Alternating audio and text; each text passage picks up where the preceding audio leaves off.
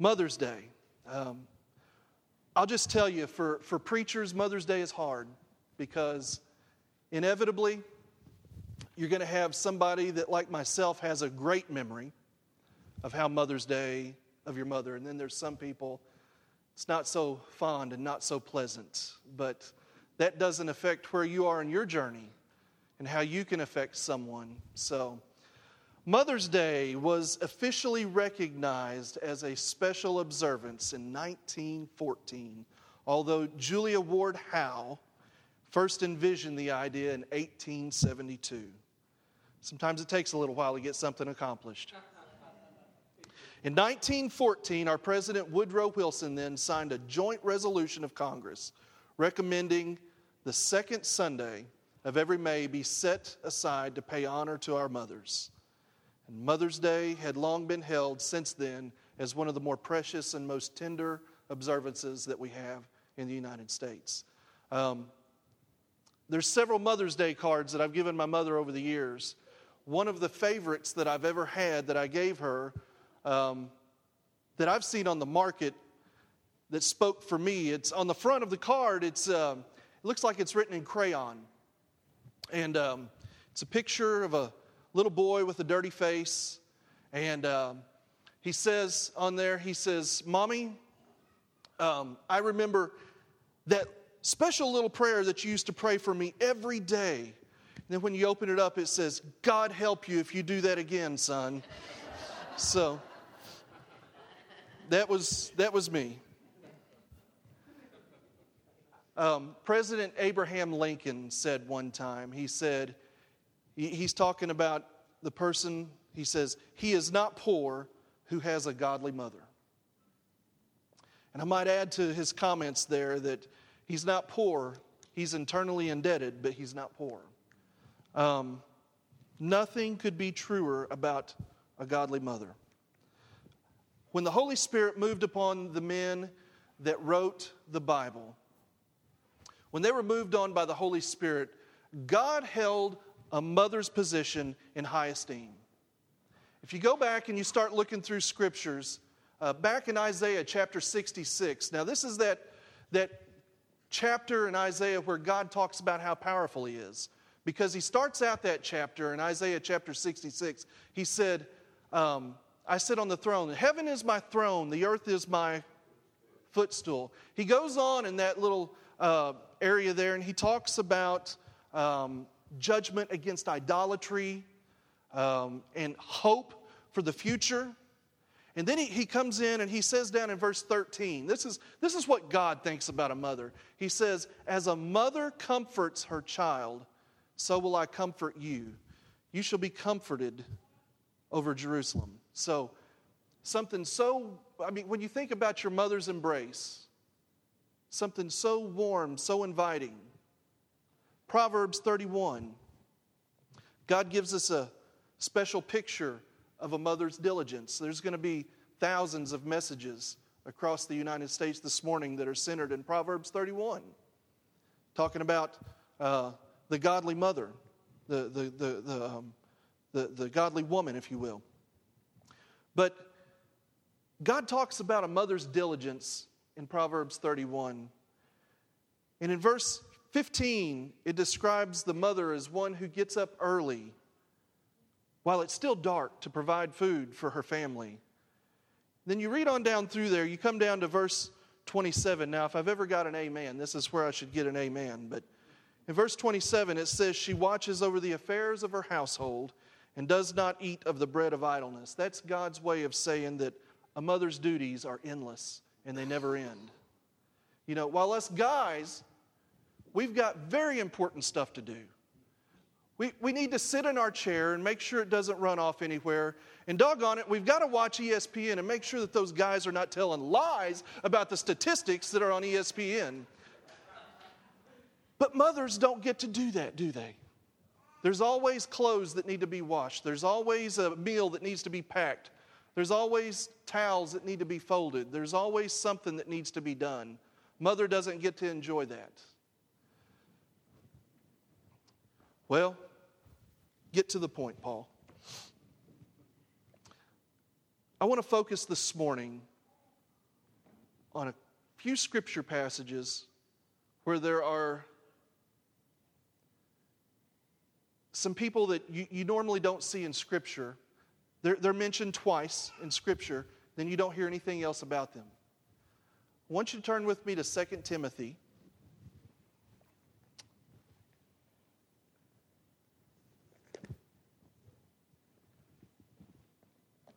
These two ladies that are mentioned, although almost missed, it'd be easy to miss them as you're reading through Scripture.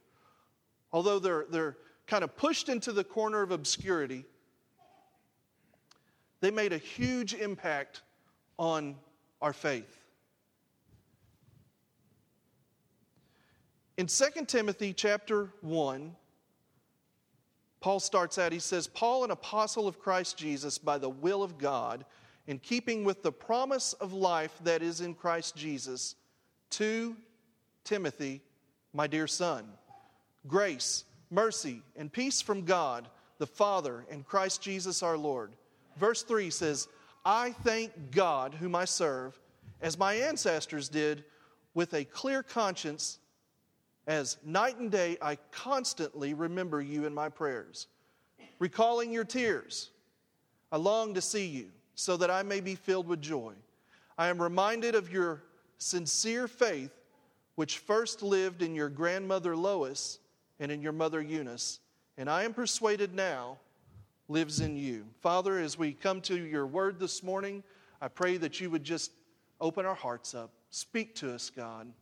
And Lord, I thank you for the opportunity to stand in front of such wonderful people, God. Such wonderful mothers. I pray every mother this morning would be blessed and would just be able to relish in the love that she is going to be involved in today, Lord.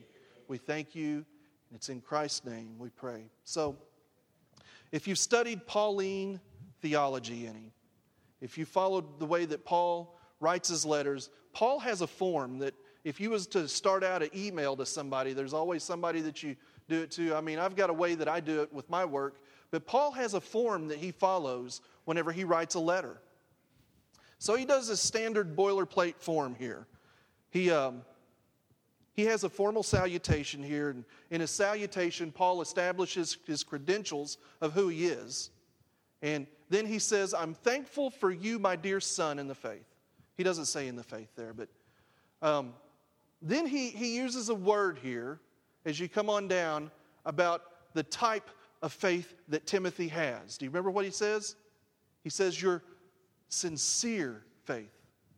Not your shallow faith, not your new faith, not any other type of faith. It's a sincere faith. I wondered what that faith was, so I got to looking. And it's a Greek word. I know you love Greek words, right? I don't love Greek words. I love the word tzatziki.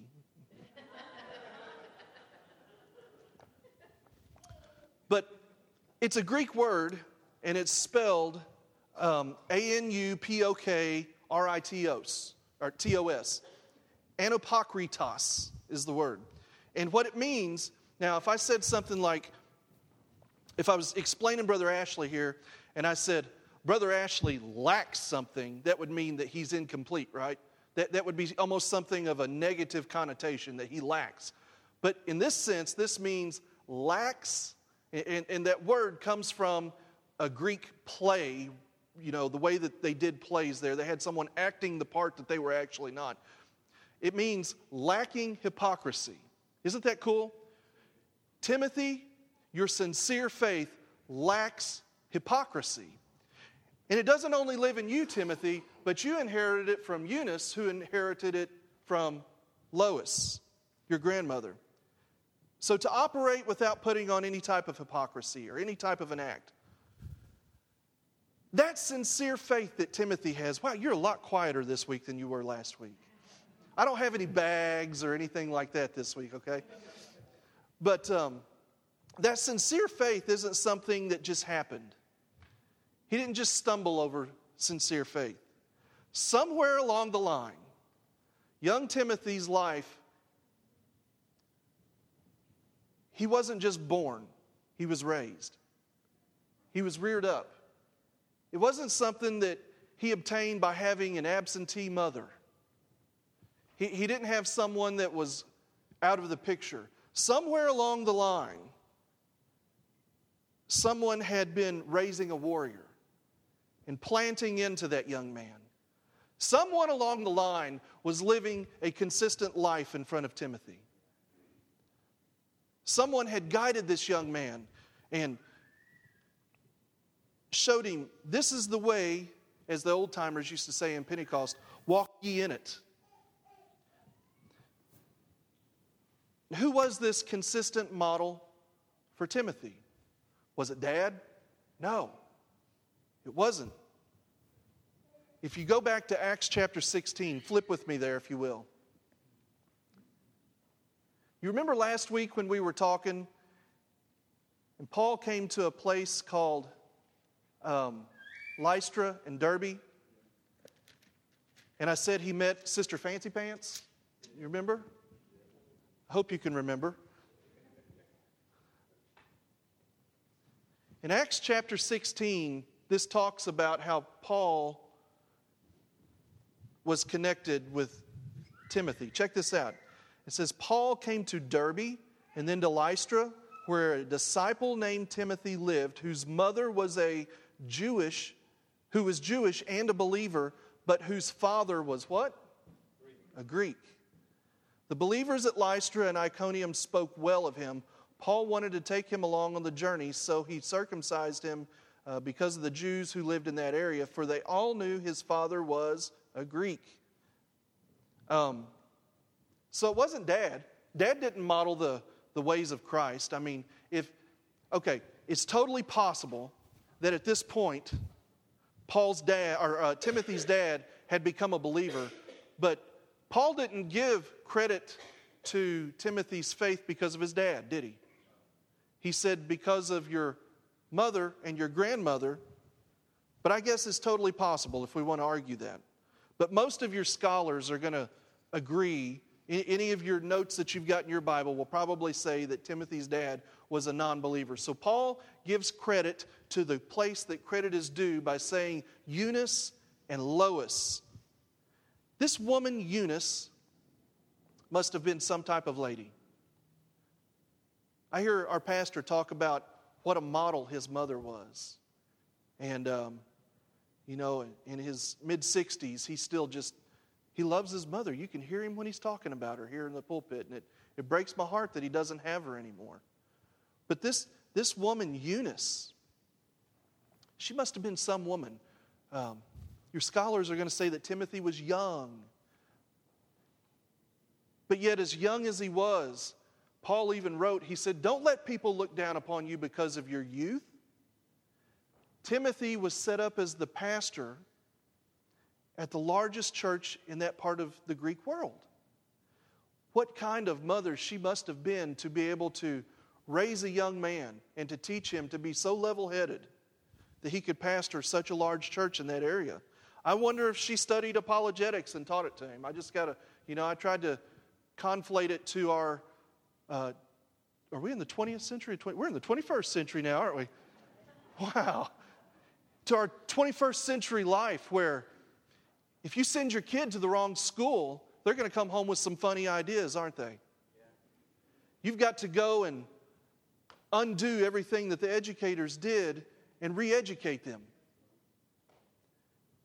And we're not talking about Jewish territory here. He's in the hotbed of Greek culture where they're just a bunch of pagans. That rubs off on people. In the biblical terminology, they call it a Hellenized world, where the Greek culture rubbed off on the Jewish culture and they became Hellenized. But anyway, they weren't in a Jewish influence. They were in the total Greek influence. So did she have to, I said all that I'm trying to stay on track here because we got something special going on. Did she have to go with Timothy and help him unravel all the mess that the Greek world put on his life?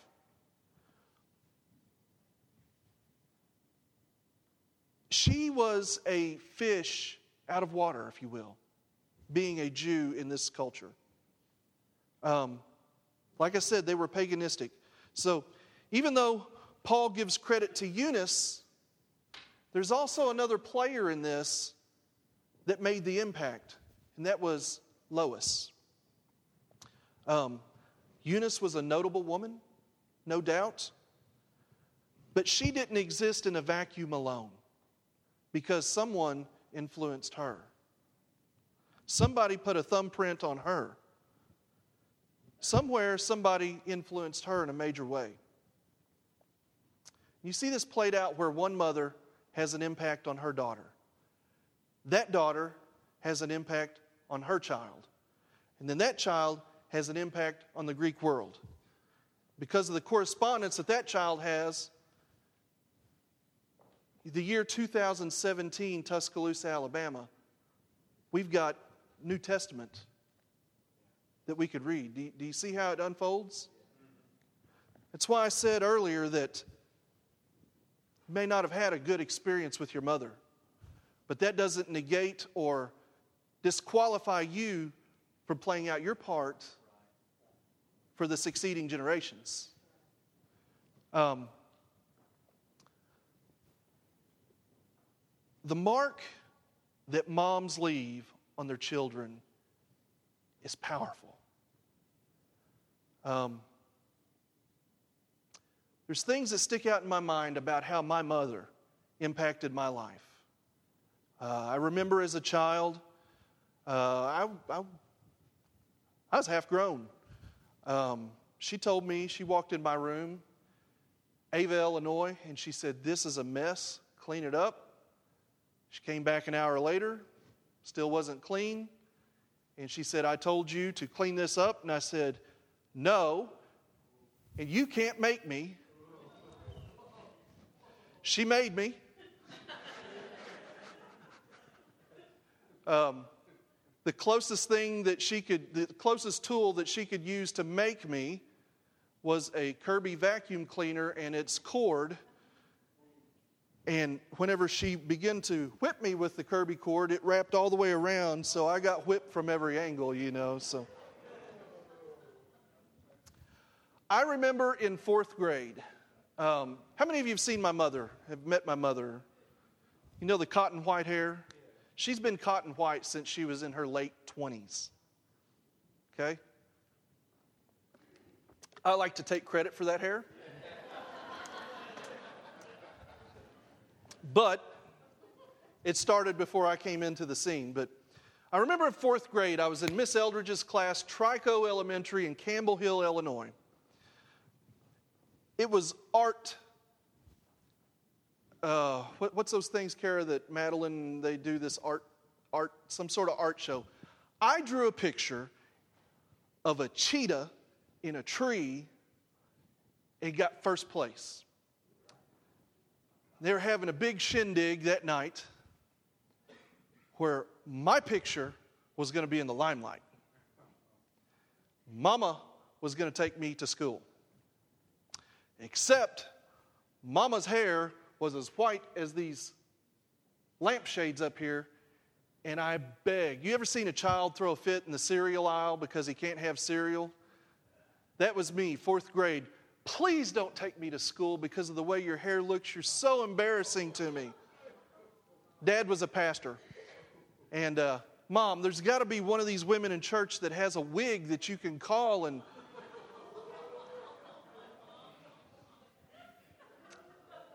I'm pretty sure she still cries when she tells that story, but that's...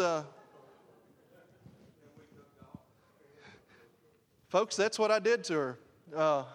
And she handled it with such grace. I remember one night, my dad was in Israel.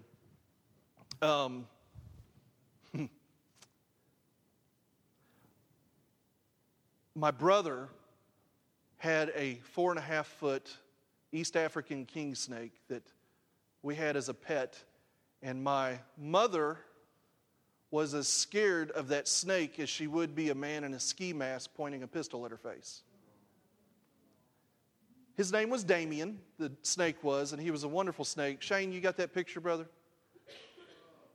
Okay, this was Damien.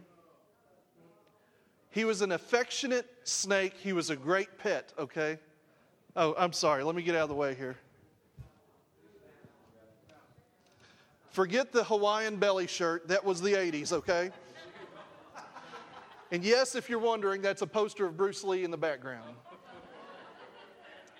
But anyway, Damien here had a tendency to get out of his aquarium, and he'd go into the house in the same spot time after time, into Mama's closet, into her shoes. Happened 3 or 4 times that happened. I think I'm going to preach right here. I can see you all now. But anyway, so Dad's in Israel.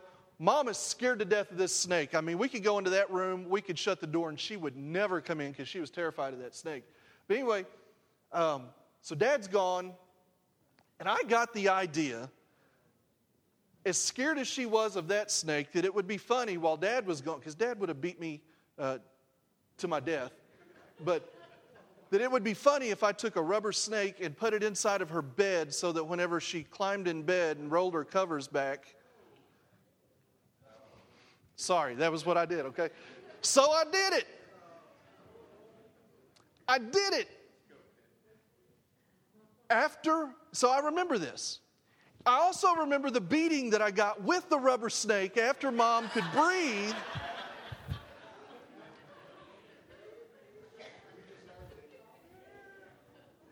It was a great plan. Yeah, big time. And I know, beyond a shadow of a doubt, that Kara is going to have to pay for my raising, you know. But then I remember some very precious times. Like I remember my mother was the very first person that I told that I heard the voice of God call me into ministry. I remember, and I was still an unbeliever at that point whenever the Lord spoke to me. But I also remember times of hearing my mother pray for me. And Mama didn't know that I was around. And she would pray and pray and pray for God to get hold of me. I remember in my later teenage years starting to make my own money. And so I had a good relationship with Mom, always did. And I would take Mama on dates. And I'd take her out. And back then, women still wore a lot of hats where we lived. So I'd buy her a hat in a big hat box and buy her a dress and take her out somewhere decent for dinner. And, you know, we'd spend 4 or 5 hours together. And it was a precious time in my memory. So I've got good, fond memories of times with my mom. And if you were raised by a godly mother, I'm sure that you do too. Somewhere along the road, your life has been impacted. Was it her example? Was it her support? Was it her counsel? Was it her humor? My mom doesn't have much of a sense of humor, and it's kind of funny. You'll tell her a joke, and she doesn't get it, and that makes the joke even more funny. Or she'll say something, and she's as serious as she can be, but it's at the wrong time, and it comes out the wrong way. And so, or was it Mom's humility, or was it her hospitality? Was it her insight? Was it her patience? What was it that Mom did that impacted you? Was it her sacrifices? I know so many mothers, people don't realize the sacrifices that Mom makes. Mama doesn't get new clothes for 10 years, but the kids get clothes all the way through school. I watch my wife time after time. She doesn't get to sit down and eat, but everybody else is eating. 2 hours later, she'll come back and eat. It's those sacrifices that Mom makes. Was that what impacted you? Was it her faith? Was it her hope? How about her love? You know, there's that saying that goes around that says, so-and-so is such a jerk that only his mama could love him. That really exists. I've worked with those people. I've probably been that person, but somehow God did give moms, He did give mothers the weird ability to love us right through the trouble and the tears that we cause. You know, all hell might be breaking loose on the home front, and you may have caused reproach upon your family, but Mama still loves you. Mama still loves you. You can always call Mom. You can take that same concept to the prisons. Those that are incarcerated, it's been a number of years now, probably about 10 years ago, but one of the major greeting card companies, Tracy, you might want to go ahead and make the transition. A number of years ago, one of the really big greeting card companies thought, hey, we're going to do something for the men in a particular prison. So they sent all the overrun and overstock Mother's Day cards to this prison, so that every inmate that wanted to could send their mother a Mother's Day card. And the results were incredible. They were, I'm just trying to think of the right thing to say about it. I mean, the greeting card company, they were just astounded by what happened. In the first hour, every card was gone, and the greeting card company had to ship in more cards. So that same year, they did the same thing come Father's Day. The greeting card company sent all their overruns, all their overstocks to that same prison, and the results were even more staggering. They had people there all day to work with the prisoners. All day. So you remember, they ran out of cards at Mother's Day within the first hour. All day, less than 200 cards were filled out to be sent to Dad after a whole day. You try to tell me that moms don't make an impact. They do. I know of no one who can leave a bigger mark on a child than a mom. No statesman, no politician, no preacher, no doctor, no businessman, no celebrity, no author, no scientist, no civic leader, no entertainer, no military hero. Mom, listen to me. Every mother, listen. Mom, you are the most influential person in your child's life. Never, never, never forget that. You see, without, there would never be, how do I want to say this? There would never be an Isaac without a Sarah. And there would never be a Moses to lead the children out without a Jehoshaphat. There would never be a Samuel without a Hannah. There would never be a John the Baptist without an Elizabeth. There would never be a John Mark without a Mary. There would never be a Timothy without a Eunice. There would never be a Lauren and a Rainey without a Rhonda. There would never be a Colton Bryce without a Teresa. You see? Your mark is huge. Like I said, regardless of the past that you had with your own mother, that doesn't disqualify. Make your mark. Make your mark big. Go out and do something to rock that child's world, their thinking, and it doesn't matter. I'm 40. I still call Mama all the time. She can still make an impact on me. You can still make an impact. I don't care whether yours is 6 months old or 60 years old. You can still make a mark on your baby.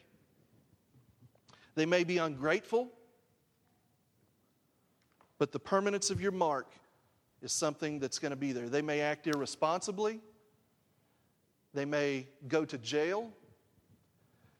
They may even end up on the street, and they may even run from God, and they may tell you to butt out of their life. But you know what? They can never, never, never erase the influence that you have right now. So, with that, we've got some special visitors coming in. Kids, if you will, line up against the wall for just a moment. We're going to pray for our mamas.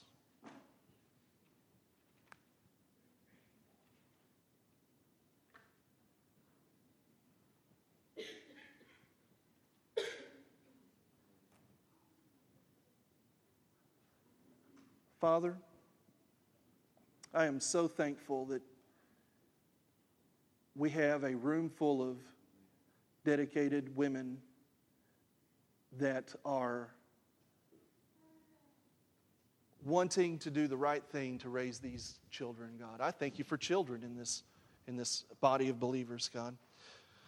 Lord, I ask right now that by the power of the Holy Spirit that you would minister to each mother. God, that you would give them the wisdom to influence, the wisdom to be able to say the right thing and to know when to not say the right thing, God. Lord, thank you for these mothers, God. I pray that your wonderful blessings would be upon them today. Thank you for this opportunity to speak to them this morning. In Jesus' name. Sister Tracy?